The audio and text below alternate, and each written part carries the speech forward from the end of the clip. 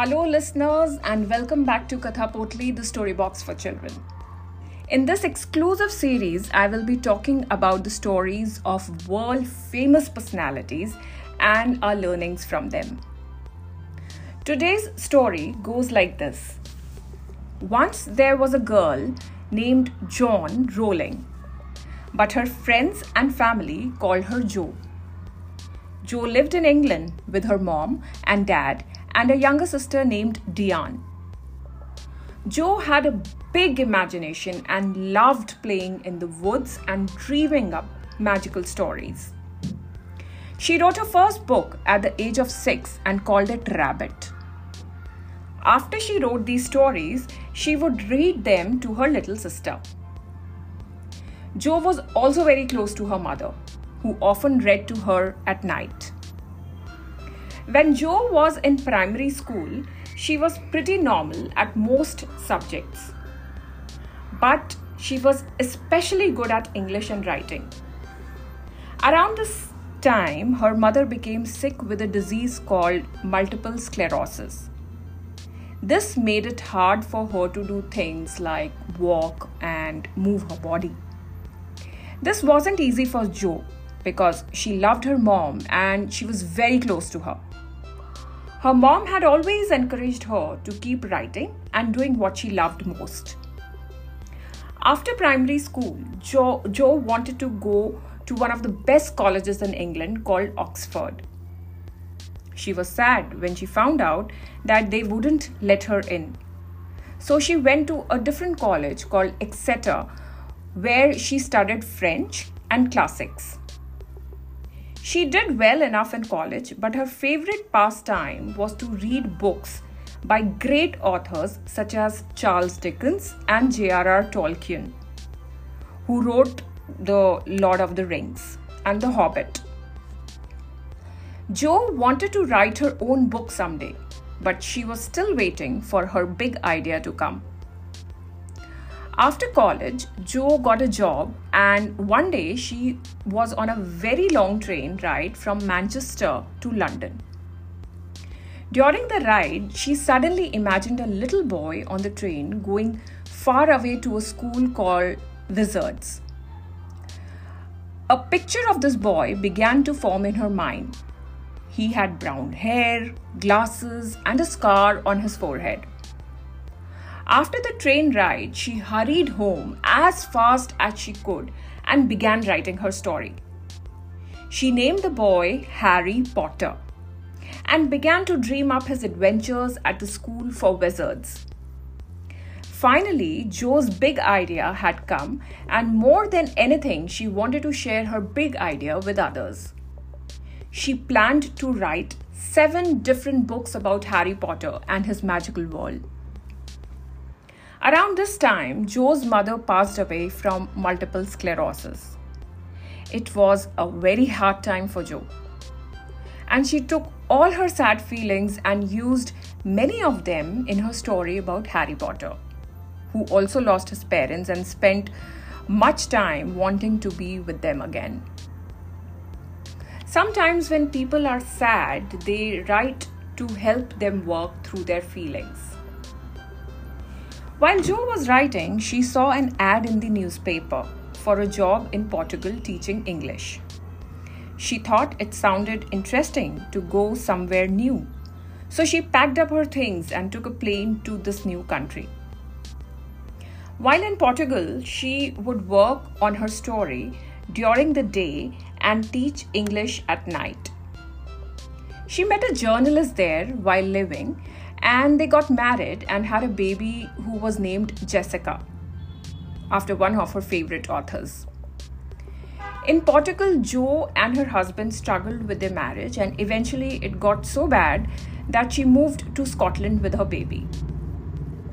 In Scotland, she didn't have a job because she spent all her time taking care of her baby Jessica. During the day, Jo would take Jessica on walks around the city until she fell asleep. Once Jessica was asleep, Jo would go to cafes and sit and write her story.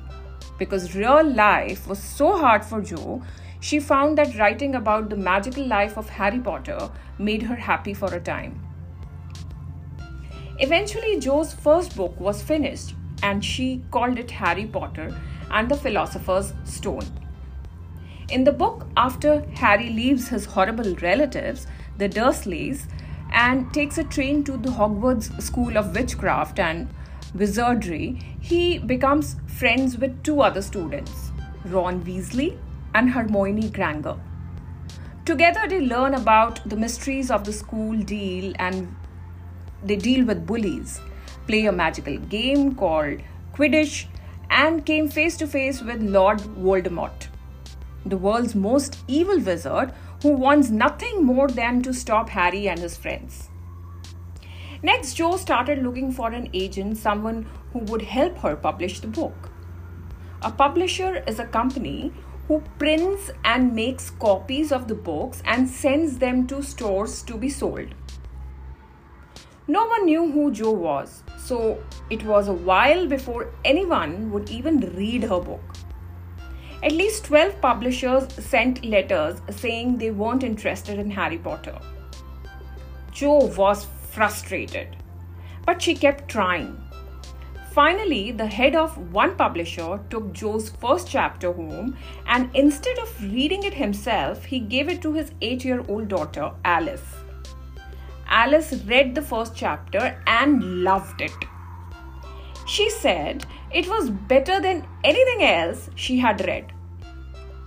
She wanted the second chapter immediately. Her father and the publishing company Bloomsbury decided to publish Harry Potter, and Jo would use the pen name JK Rowling. Jo was so excited.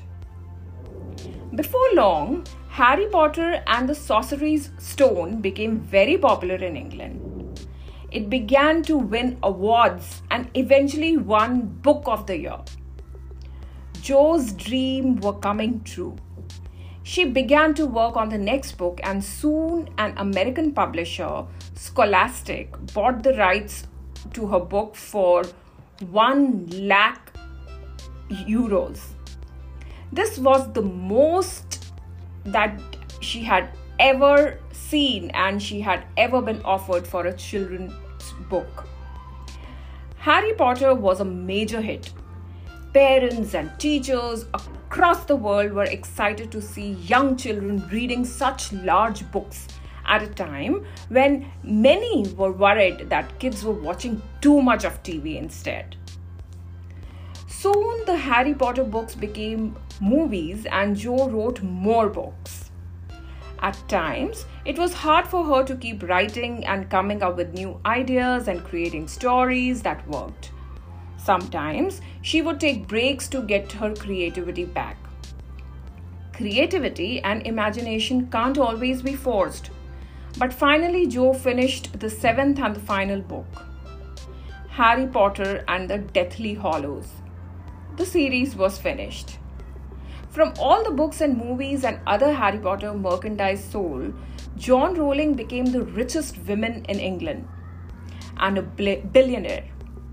But Jo remembered how hard it was when she was poor and a single mom trying to take care of her baby. She remembered how hard it was for her mom when she suffered from multiple sclerosis. So Jo spent much of her time thinking about how she could give back to others less fortunate than herself. She began giving much of her money away to charities, many of which helped single moms and children and those who had multiple sclerosis. Because Joan gave so much away, she isn't a billionaire anymore, but she doesn't care. She knows that using her money to help others makes her more happy than having a lot of money. She knows you don't need to be rich to be happy. True happiness comes from giving to others and seeing the smile on the face of someone who has enjoyed her book about Harry Potter. Take some time to think about what you enjoy doing, the things that make you the happiest and cause you to use your imagination and get lost in what you are doing. Think of what you might do to get a little better at those skills. Maybe it means drawing or writing a practicing sport or learning how to solve a math problem better. It might be playing the piano or another instrument. Remember, you have a mind as wide and as beautiful as the galaxy, and you can do incredible things when you put your heart and mind and time to it. So, friends, hope you liked today's story. Stay tuned to listen to more such stories and subscribe to my podcast. Bye. Take care.